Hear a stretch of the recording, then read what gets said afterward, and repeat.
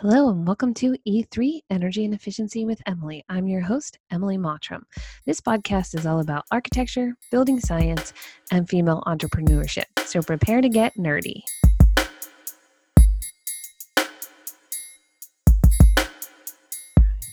So welcome back to Energy and Efficiency with Emily. Today we have Jake on, and I'm going to let Jake tell you a little bit about himself. But as an intro, coming from Rhode Island and AeroBarrier, and we're hearing a lot more about this today. So welcome to the podcast. Tell us a little bit about what you're up to and where you're doing.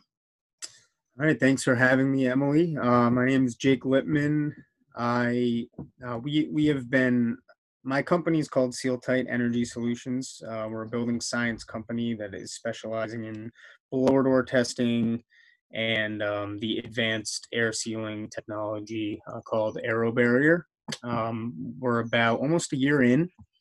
I grew up in Jamestown, Rhode Island. I went to college, University of New Hampshire, spent a lot of time skiing up north, snowboarding, snowmobiling, love the outdoors. I worked for an engineering firm out of Rhode Island called Rise Engineering for 10 years doing residential commercial energy audits. That's how I kind of got into this industry. And then about a year ago, I was approached by an insulation company who had found out about on the AeroBarrier technology on this old house, and they asked me if I had any interest in joining up with them and starting a franchise, and that's what we've done. So. I think that's really awesome. I love hearing about new technologies. I know when I first heard about it, I thought that can't possibly be real. Like they must be.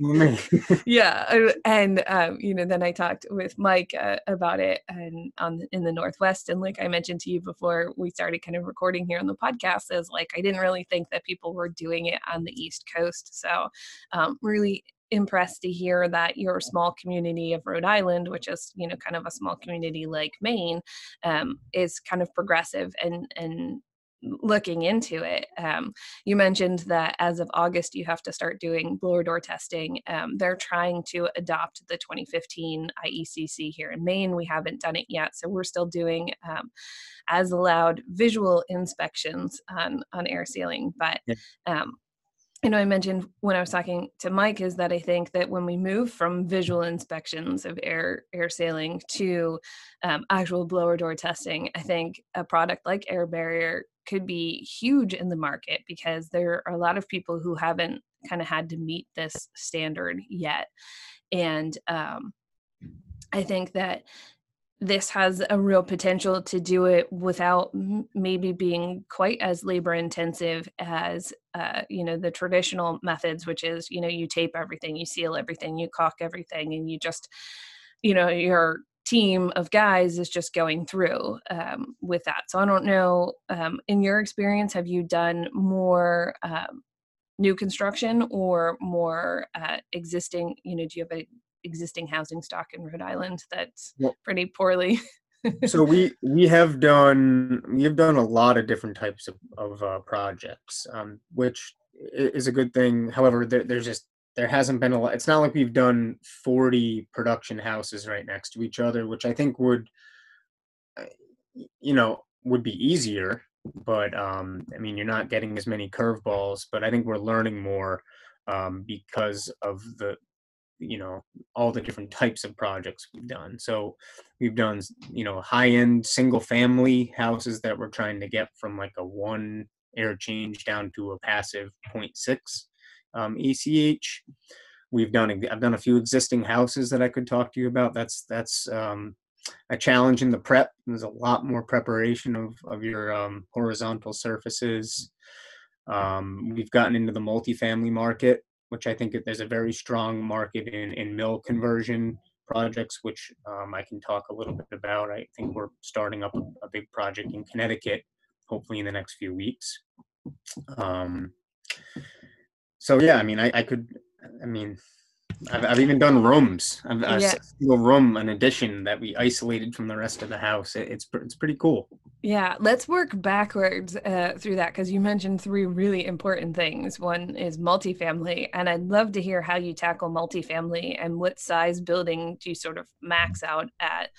Do you have multiple blowers? Like, how do you handle a multifamily building? Which, when I was doing a lot of energy consulting all over the country back in 2010, 2011, blower door testing a multifamily building was kind of complicated. And Hmm. so doing aero barrier in a multifamily building, I'm super interested in that.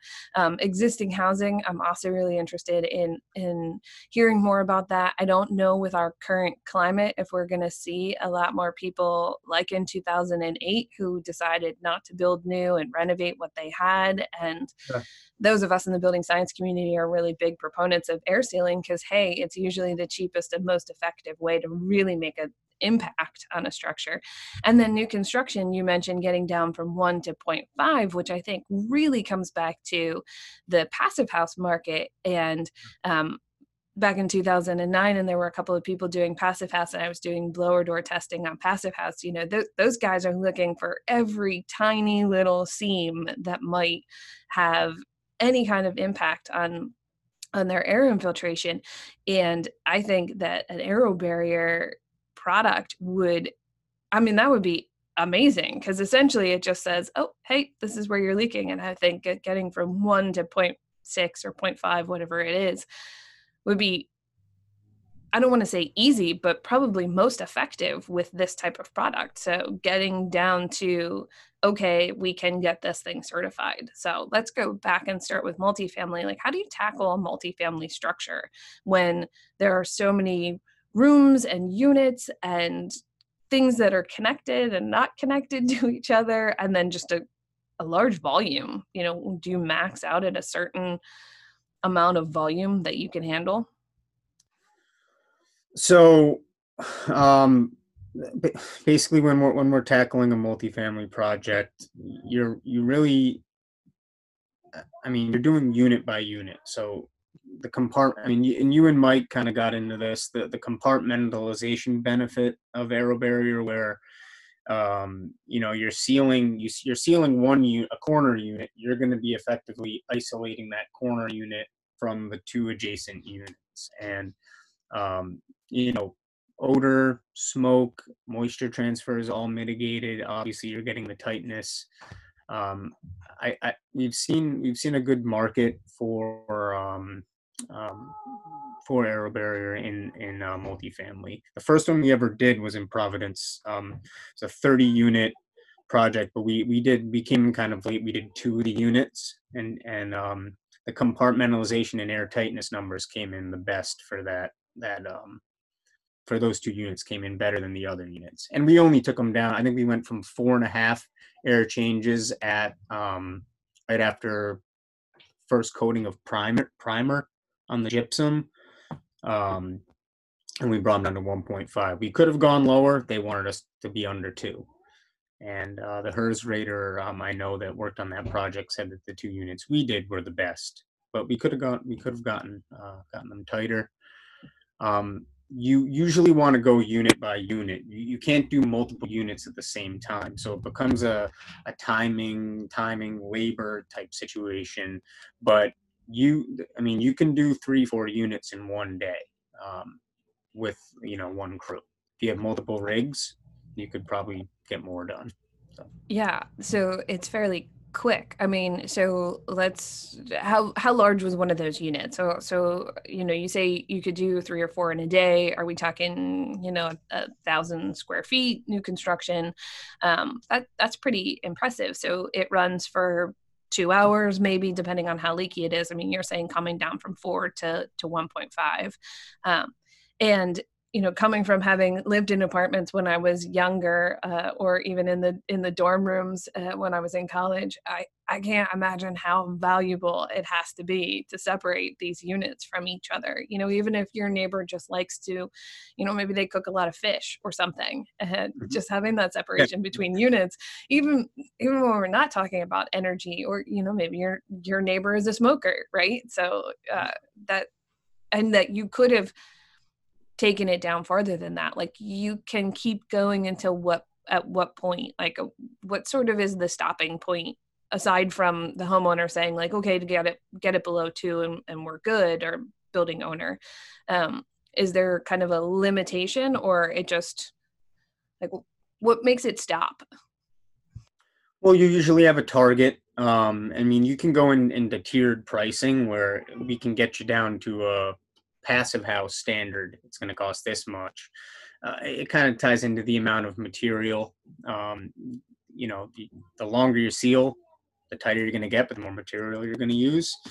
Um, so we're usually going down to a tightness where we're comfortable that it's going to be accurately where we're trying to get to, because you have to factor in the prep. We have to prep windows, HVAC, so that's going to make a little bit of a difference when that final blower door number is getting done. So we'll get a baseline. Often we'll get a before we even start the prep. We'll get a pre blower door number, then a blower door number once everything is prepped, just so we know what the difference will be, is for better accuracy. But in theory, you can keep going. You can keep going and going. You kind of want to worry a little bit about at some point you can oversaturate, and it can be a little bit messier to clean up. But you can go to. There's guys getting down to 0.01 up in Vancouver. They're getting really tight up there. Oh, those Canadians, they're always top of the list on making improvements like that.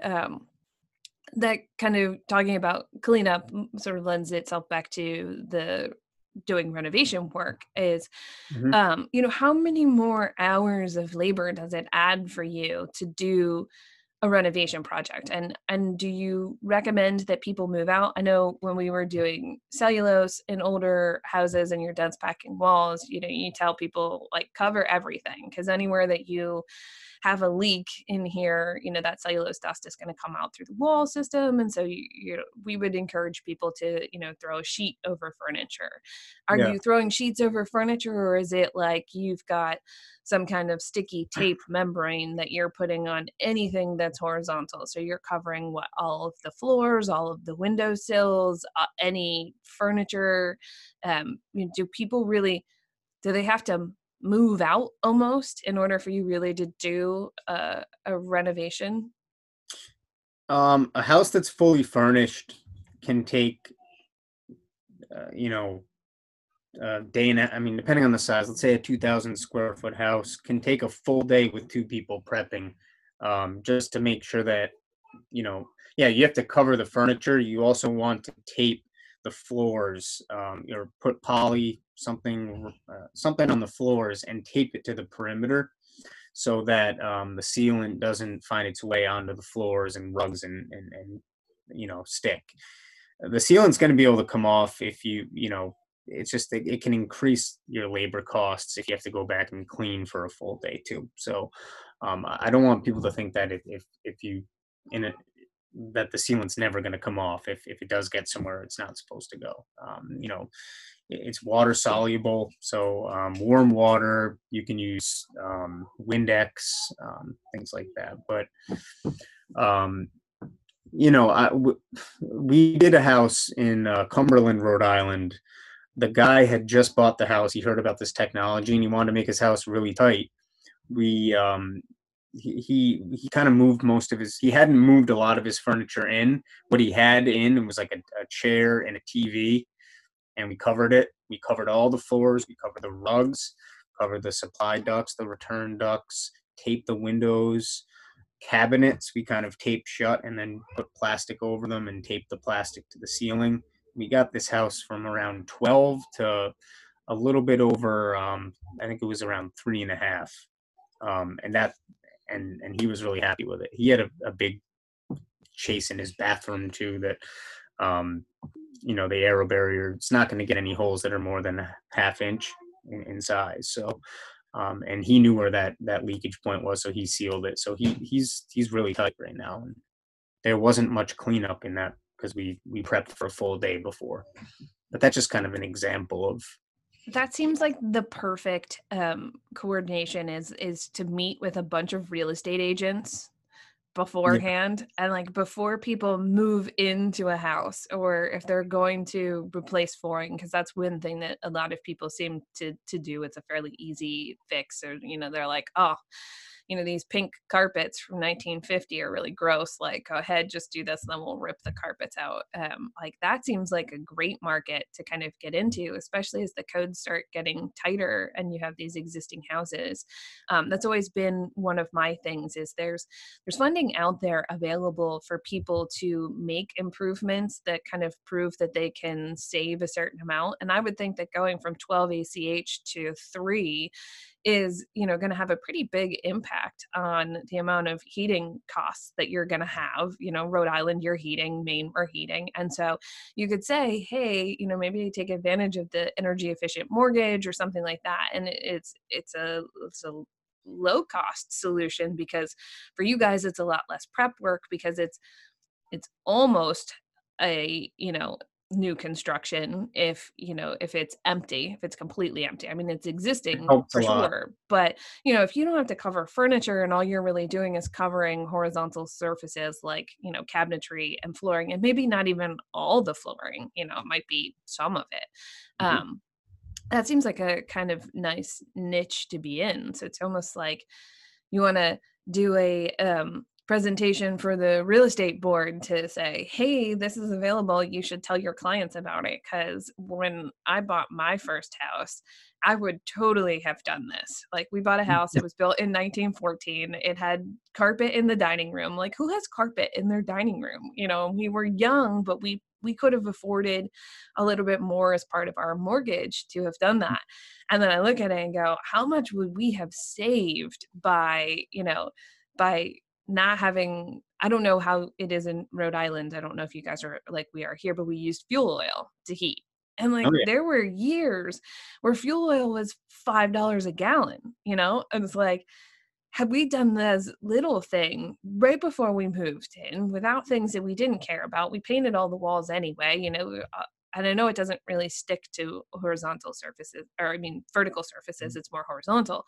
Like, that would have been huge, and we would have done that all day long. Now, granted, that was a lot of years ago. This technology didn't exist, but I feel like there are people like myself and my husband who are at that point. You're buying your first house, and it's 1,200 square feet or less. It's small, and that you could afford to do a little bit more. And um, I'm hoping that in this current environment that we have, that maybe people will have more education or get more education. I know the building science community is trying to come together and do these virtual webinars where we check in with each other and do that. But I'm also hoping that there could be some input from other builders who are like, okay, the code's changing, what can I learn while I'm off here so that I can do better with the code. Unfortunately, I got an email from one of the other architects who I'm friends with that said, this is what New Hampshire is trying to do, and their Home Builders Association was trying to strike a bunch of things out of the code, and mostly that was the need for mechanical ventilation and the need for blower door testing for air changes. I was like, these are literally the things that are the best thing you could do. Like, I know. I'd rather see you put fiberglass in your walls than not air seal. Like, that's, and anybody who knows me know that way back in 2013 when I was writing blogs instead of doing podcasts, I wrote a blog like why fiberglass insulation sucks. Like, I am not a fiberglass fan, Mhm. but air sealing is just one of those things that you should never take off the table. It's usually the most cost effective thing to do, and especially now with this new technology. And I feel like, I don't know how expensive the product is versus your labor time, Mhm. but I feel like as more people start doing this, it could become the norm instead of, especially for a really easy solution for your standard builders who build to code to jump to the next code. Yep. I I just think it's such a versatile system. It can be done in so many different applications. we're not seeing a huge market in the single family Rhode Island department right now because builders hitting a 7. The builders that want to build really tight can build really tight without it, and then the builders that just care about code don't need it to hit a 7. But I think as that code becomes more stringent, like you're saying, in mass, builders I think are going to adopt using it in the single family application. But the existing housing stock, renovations, um, and then any type of multifamily project, I think we're there now, and it's just a matter of getting the word out. So many people don't know about it, which I'm thrilled to do this podcast because I'm hoping there's listeners who at least want to learn more and have questions. I think that's exactly it because, you got to get the word out. I mean, I'm in the building science community and I didn't really hear about it until 6 months ago. And like, I'm the kind of person that's out there who's reading Green Building Advisor and doing those things. And granted, I run a business too. So I'm not always the first person to learn about something and you're kind of waiting to hear. And it's a new technology. And just like any new technology, it's kind of like, well, we'll let somebody test that. I mean, how many years ago solar panels were, $5 a watt and they were incredibly expensive and you couldn't do it. But now they're so much more cost effective. More people are doing solar. We're doing, more on those lines. And you just kind of needed some people to start doing it to get on board. And I think that's the same here, is just got to get the word out. And you're right, to meet a 7, I mean, 7's kind of, they do visual inspections here, which is kind of silly, but they're How does that work? I'm like, yeah, I don't know. I don't understand that at all. I'm like, what are we visually inspecting that you didn't just leave holes in the ceiling? Like, I don't understand this. But 7, probably your average builder can hit a 7. But I think it's 2015 is 3. So there's a pretty big jump between 7 and 3. And now 3 is a lot harder to get to. Yeah. We comfortably get between 1 and 2 kind of all the time because that's what we're used to. If we wanted to do a passive house, we know kind of how to get down to those levels. We have builders who just do those levels anyway. But most people would struggle, I think, to get to 3.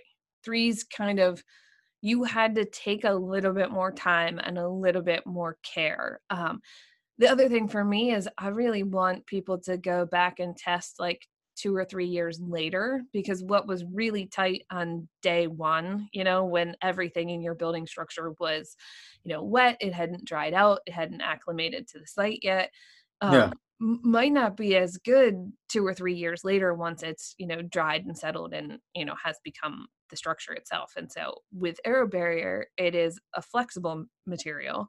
And Mhm. so what's the longevity on that? Because I know a couple years ago you were talking about caulking and you were trying to evaluate that as when I was doing energy consulting, and its lifespan was maybe 5 years if it dried out, depending on different types of caulking. What's the product based on AeroBarrier, and what's kind of its lifespan, and what point do people maybe need to consider doing it again? Yeah, I mean that's a question we get all the time.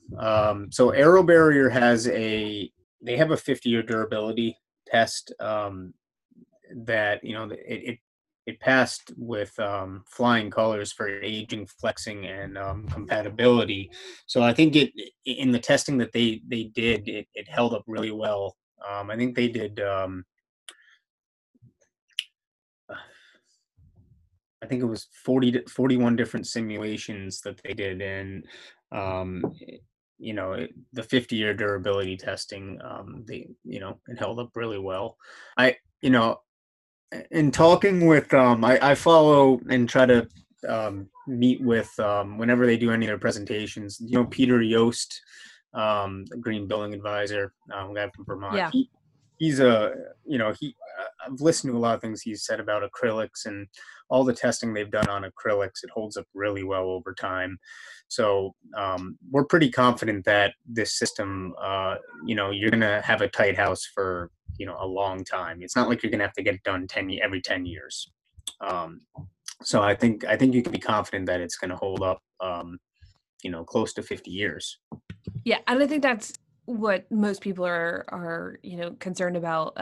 We talked a little bit about this with Mike, was like, what are the VOCs, like what's in it? Like people hear adhesives and caulking and all that stuff and they think, oh, that's filled with gross stuff. I know Yeah. they've done a lot of testing on AeroBarrier on that, as far as VOCs, and it's either low to no, and you can feel really comfortable Yep. about that. And then in the follow-up is like, if I have to do this every 5 years, it's not very cost effective. But if it's got 50 years, even if at 50 years it's 50% as effective as it was, it's still doing a whole lot better than, they don't they don't test products in house as a system, which is that I built all these things and I put them all together and that they are going to, crack and separate and, do whatever.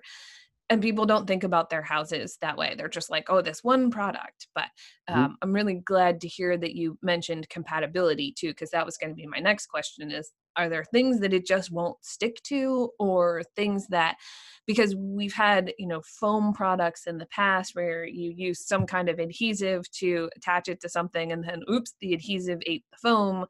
So it Yeah. sounds like it has very low issues with compatibility with other materials. Yeah. It no, I don't think it's certainly not going to chemically react with any other materials, and it's going to adhere well to natural building movement, whether at the framing stage or at your plaster stage, and that's or post drywall plaster stage. I think that's a big question we always get, is when's the best time to come in, and I think there's multiple times to come in, so it kind of whatever fits best with the particular schedule of who we're working with. I think you can consider the best time to come in and other building components that are being used. But we I think you can expect buildings are going to move this product. They've done, I think, a lot to make sure that it's going to hold up well over time with the natural building movement. But I know a lot of some guys in Minnesota they've had some houses that had aero barrier done for 3 years, and they're continuing to run blower door tests on them, and the numbers aren't increasing. So that's a positive sign. I want to have like a test house that we can just constantly um, do building science testing on. We're working on that. I was that's a great idea. Either that or go build like a little shed that you can, let Yeah. people test it and try it. That's been one of my things. Here I talk with Naomi at Passive House a lot about it. I talk with Ken at SIGA and these training facilities.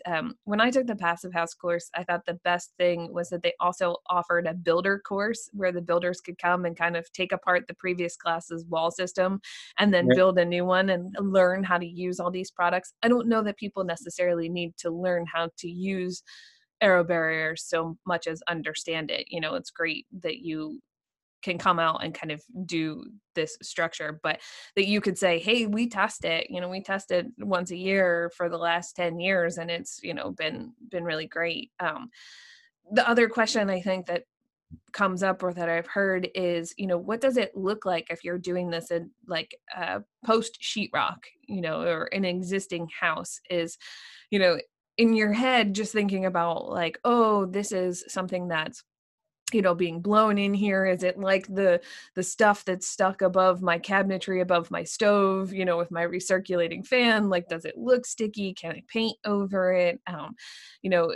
Do you get a lot of questions or comments on like what's going to be the finished product? I know it doesn't stick to vertical wall surfaces, so it's going to be in there. Does it look like caulking, or do you just not see it? Um, well, no, I mean, you definitely you'll see it kind of building up when where it seals. You'll see it.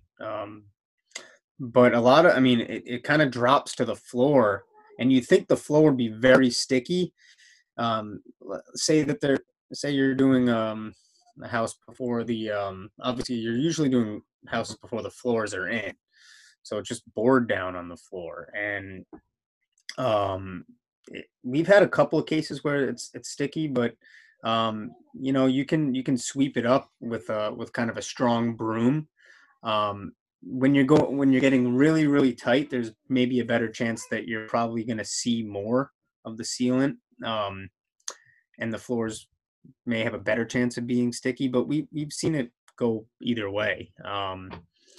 And you know, one thing that's pretty interesting about, when you're coming in at the framing stage, I have some really interesting pictures and videos that I put on Instagram where you can see the white line of where it's sealed at the board, and it's pretty interesting. It's white, so when you're at your plaster or drywall stage, that's usually white too. So it kind of gets it can be a little bit tougher to see at that stage. But if you look around, you'll find it. What's your Instagram handle for all the people who are listening on here who now are all super excited about going and watching your videos, including myself, going to go Um, watch the videos you put up? it's Seal Tight Energy Solutions. Um, yeah, just the name of the company. That's great. I'll make sure that it gets up in the show notes as well. And is there other ways that people should get in contact with you? What's the best way? I mean, there's a really great building science Instagram community, but I'm assuming that Yeah. uh, reaching out to you via Instagram is probably okay, but there are probably better ways for people to reach out Uh, to you. email. Um, my email is, well, we have a website too. So the website is sealtightes.com. And my email is JL, like my initials, Jake Whitman, at sealtightes.com. And my information's on the website. And Great. We'll make sure that gets up on the show notes so people can connect with you yeah, afterwards as well. Follow you on Instagram, watch all of your cool videos, and reach out to you. yep. Is your target area still mostly Rhode Island? Do you go outside of Rhode Island? Rhode Island, Connecticut. There's no aero barrier um, presence really in Connecticut at this point, but that's kind of an area we are doing some work in. We will come. We will travel. I have friends up in Portland, and we were they were doing a commercial project that we were going to seal. I'm not 100% sure where that the status is of that right now, but we'll travel pretty much anywhere throughout New England. It's good to know. So if there are people out there who want to test it out or trial it or something that you're Yeah. willing to travel to try it out or, talk people through how to do it. I think you said there's maybe somebody in Massachusetts who's doing that in New York, I think. So for East Coast, taking a little bit longer to get here. Surprisingly enough, taking a little bit longer to get here because usually once it gets picked up in Massachusetts and New York, people catch on to it. I think, but um, Yeah. I, I've thought about why it may not, you know, why it may be getting used more out west, but I don't know. I think there's progressive thinking people anywhere you go. So I think this technology is going to work anywhere. when I think maybe out west, I think I don't know how it is in Rhode Island, but we don't have a lot of forced air, which was where Aero Barrier first came from, right? The parent company was actually a ductwork sealing, and so maybe it was more second nature to them because they were doing a lot of ductwork sealing. We don't have a lot of that in Maine. I don't know if you have a lot of it in Rhode Island, possibly because we don't have a lot of air conditioning. Although as the climate zones move farther and farther north, we may see more air conditioning than we have in the past. So I don't know if some of it is that, or if some of it is, here on the East Coast, we have people who are just really passionate about building science and they've just been doing air sealing in other ways. And so, like you said, for us in Massachusetts and New York specifically have been at lower codes, lower air changes per hour and more requirements for a while. Maybe us smaller states like Rhode Island, New Hampshire, and Maine, Vermont will see a bigger prevalence with aero barrier because we're trying to get to that point, as opposed to, you're right, we all have great builders in certain areas that can get to those air changes per hour, no problem. They've been doing it, they've studied the science, but we also have a big component of builders who haven't been doing that. And I feel like in the Midwest, that's more. After talking to Travis, it seems like, he's really excited for building science to catch on out there. And I'm like, Yeah. he says all this stuff and all the people we follow all seem to come from New England. And so I don't know if some of it is just because we've been doing it in other ways yet, that it hasn't caught on here yet, but I think that it will as the smaller states start adopting more stringent codes. Yeah. Or I guess we can't really say smaller in size. Maine isn't actually a small size state. We just don't have a lot of people. Yeah. So, but yeah, I think as the codes get tighter, get better. I know I talked with people from Minnesota, and they've had mechanical ventilation and blower door testing as a requirement for a while. I'm like, oh, I can't wait to get there. I'm like, can't wait for Maine to be one of those places because they were in climate zone 7. So it's really important. When you get into these cold climate zones, are you guys in 5 or 6? We're in 5. In 5. So This was a ridiculously warm winter. I don't think I didn't shovel once this for the 2019-2020 winter.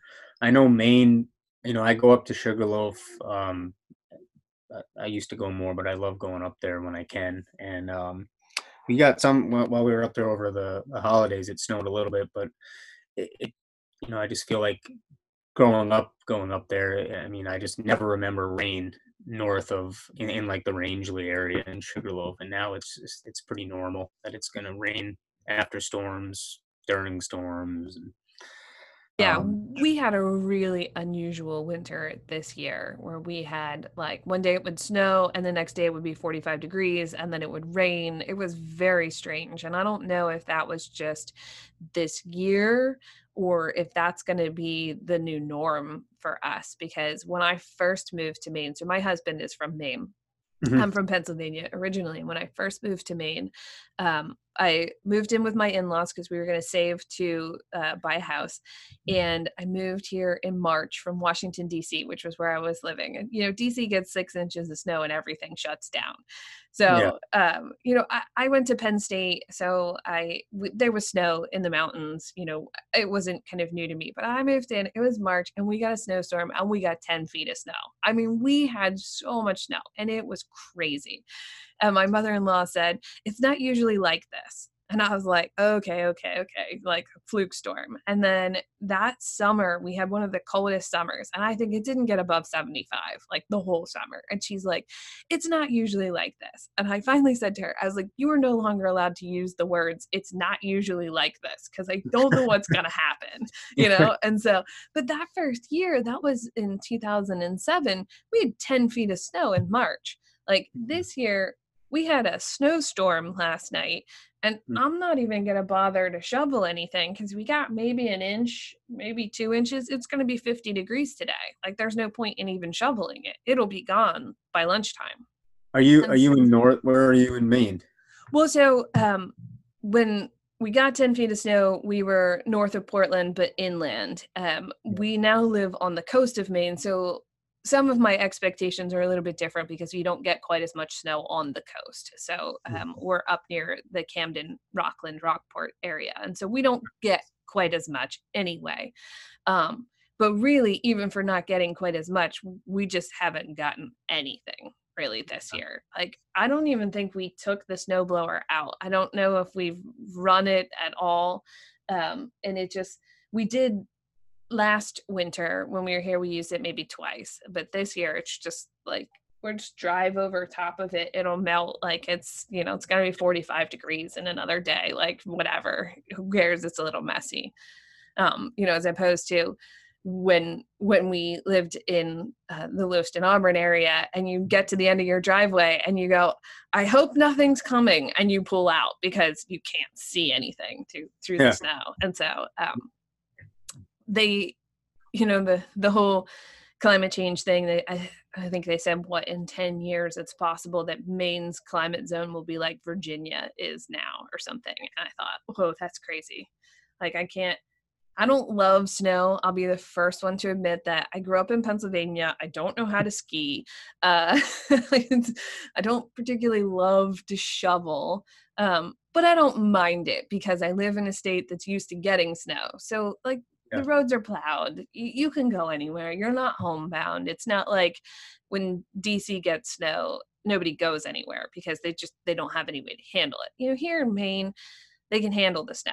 It's Oh not yeah. my favorite, and it's always, we lived in Rochester, New York for a couple of years also, and they have like lake effect snow. So from October to May, it's just cloudy. It doesn't even get sunny. So at least in Maine, it snows, and then the next day it's like brilliant sunshine. So Yeah. I can live with that. But to think that there's a possibility that there would be no snow in the future, just, I don't know.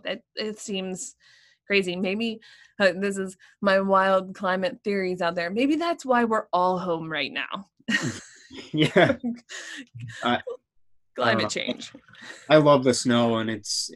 I mean, I lived out in Big Sky, Montana, after college for 2 years, and uh, it's it's challenging having a winter without snow. It's just it isn't right to me. And the Rhode Island, I mean, it's been like in the 60s. We've been outside playing soccer. It's just unbelievable how warm it is, and how little amount of snow we've had this winter. But um, yeah, Yeah, I know. It's you don't know why it is this way. You look out at Las Vegas. We were out there a couple of years ago, and um, the water level was as low as it had ever been. They're having all these water issues. They're not getting enough snow. And then we get these massive monsoons, and it's flooding in other areas. I mean, it just seems crazy, all these changes in climate that we've seen over the last couple of years. And so you don't know, who knows what's going to happen or where that's going to go. But any other imparting words for the podcast community on, how uh, I know you're working from home. I'm working from home. A lot of us are just trying to stay positive in this, environment. We don't know what's going to happen. Is a lot of Rhode Island shut down? Did you shut your job sites down? And, what are you kind of doing there?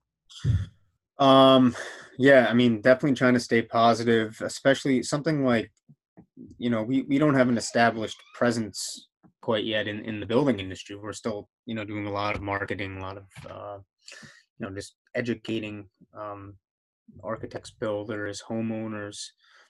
So that, it's been challenging with the trade shows all being canceled. They were all, JLC Live was supposed to be last week, and the Rhode Island Builders Association show, which is huge, is in early April. That's canceled. So we're just trying to stay positive, trying to continue to just speak with as many people as I can about this technology. We are hoping to be starting a large mill conversion project in Connecticut, where we were brought in by a HERS rater, a big HERS rater down in Connecticut. We're gonna, do a trial run, and hopefully it all goes well. Eversource is going to be assisting in this project as well, because in these old historical buildings where they have to keep the brick, you can't really, spray foam's not really an option. They're not building out the walls to insulate them. So we're going to be trying to get these units as tight as possible, you know, in order to make these units more efficient. And so we're hoping to get this started, and this is going to be a great case study. We'll just be able to show developers. There's so many brick buildings and structures all over New England, all over the country, and converting them into apartment buildings affordable housing, even passive. Um, I think there's a great future in that for AeroBarrier. So. Yeah, I think so too. And as difficult as this stretch is right now, and especially with a lot of the unknowns that we just, we don't know how long this is going to last. We don't know how long we'll be home. I think there will be a transition in the market, and things that we had already been kind of seeing was, people are looking for communities. They're looking for more density. They're looking for these multifamily structures. And I think it's a lot easier to convince people to do, exactly what you're doing. And so just to get it out there, to HERS raters and everybody else. So I'll definitely look at my community and see who I know that I can say, hey, listen to this podcast that we did, and you reach out to Jake. They're doing some cool things. Because I think you're right, is like right now we just need to be spreading the word, talking about building science, and that hopefully when we come out of this, we'll just be doing things a little bit better. That's my goal, on all of this, is like, hey, listen to the podcast. Maybe you have time. Or, I started the podcast just because I like to talk to other people in the building science world. It's fun for me. And so other people so far have seemed to have a positive reception to, hearing what other people are doing. And this is how we get the word out on what we're doing, between the virtual BS and beer events and the podcast, and just connecting with hopefully future events that people are doing, that Nessie Boston got bumped, and, the Yeah. JLC, I'm sure they'll do that at another time. And so hopefully that'll be sooner rather than later. So if we, weather this storm of what's going on, my hope is that the building community is going to be pushing that much more for efficiency and improvement. So I really appreciate you coming on today. It was great to talk to you.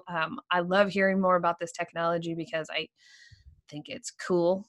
I say all the time on the podcast, I'm a big nerd. I think this is super cool. And I think it's great that there are a couple of people on the East Coast that are doing this, because I hadn't previously known that was the case. So let's spread the word and get it out there. And Yeah. next year when I talk to you, you'll be cranking. Even we'll just say the fall. When I talk to you in the fall, you'll be like, we're so busy and we got all this going on, and people are getting it. So Yeah, we hope so, and we're very confident that it's going to take off. And it's unbelievable technology. It just makes so much sense. If we're measuring the flow rate of a building, um, as our standards, our blower door standards, why not utilize that and tighten the house at the same time? It just makes so much sense. And yeah, I mean, I've been a huge proponent of blower door testing. I've been doing blower door testing since 2009, I think. yeah, And so, like, people are always really fascinated to hear that I have a blower door, and I'm like, yep, you just throw it in the back of the truck and you take it along and you test all of this, and how, and it's like, it's a super cool technology that tells you so much information about a building structure that, like, yeah. I don't know why people aren't interested in this, because it's cool. And then to take that now and capitalize on also air sealing, you're right. I mean, like, how cool is that? So it's like, oh, Surprisingly, more builders don't have, and architects don't have blower door equipment. for I can kind of see why some architects don't have it. We don't spend as much time in the field as we probably should. And I'm a big proponent on, like, get out, get into the field. Like, just because you can draw it doesn't mean it's easy to build. And, like, we don't know a lot of those things until, you hear it from the contractor. And it's better to have a really integrated design team where the contractor gives you feedback, you give them feedback, and everybody gets better. That's definitely my goal, is like, why aren't we talking to each other? Why isn't everybody on the team on board on this? For a while, when there was a lot of ARA money coming into the state, Maine was incentivizing builders to have blower door tests. So a bunch of builders had them and they used them. But then when they stopped kind of making sense financially, they stopped using them. And I'm like, oh man, like, I feel like we missed an opportunity here and we went backwards instead, and it's like, if our efficiency programs were incentivizing people to do that. I think Efficiency Vermont has a program where, they connect builders with HERS raters. So the HERS raters will come out to your site and they'll do a lot of this stuff. And I think that's huge. So even if architects aren't doing it, if we had a big energy community, a HERS Rater community, who can both educate the building inspector and the builders and the architects on what's going on, that would be huge. I mean, maybe we don't all need to know everything.